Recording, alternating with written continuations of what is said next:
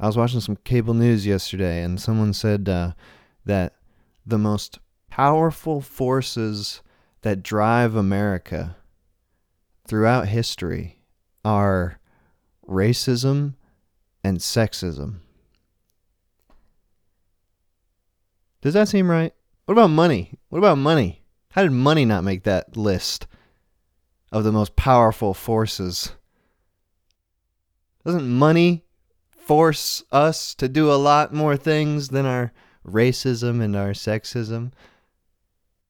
I mean, when's the last time someone spent 10 hours a day, 50 hours a week, working a job that they hate out of racism?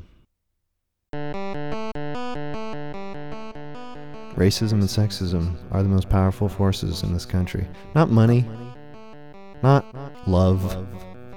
You know, when you love someone and you marry them and you start a family and you buy a house and you totally change the way you live forever, and you gotta make money, more money, always, until you die.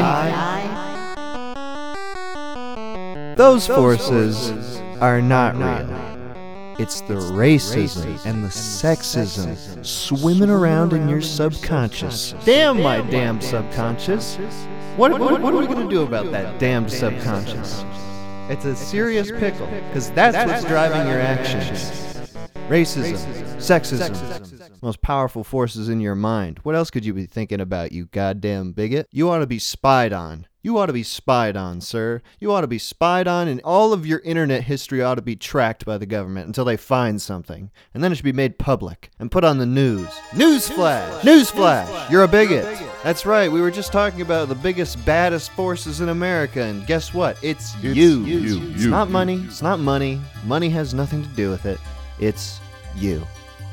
And now, a quick word from our sponsors. Sell us your life insurance. Sell us your life insurance. Money in your pocket today. With what little time you have left. Sell us your life insurance policy. Sell us your life insurance. Come down to our offices and sell us your life insurance. It's safe. It's safe.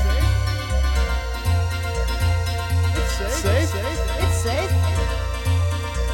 It's safe. It's safe. Safe.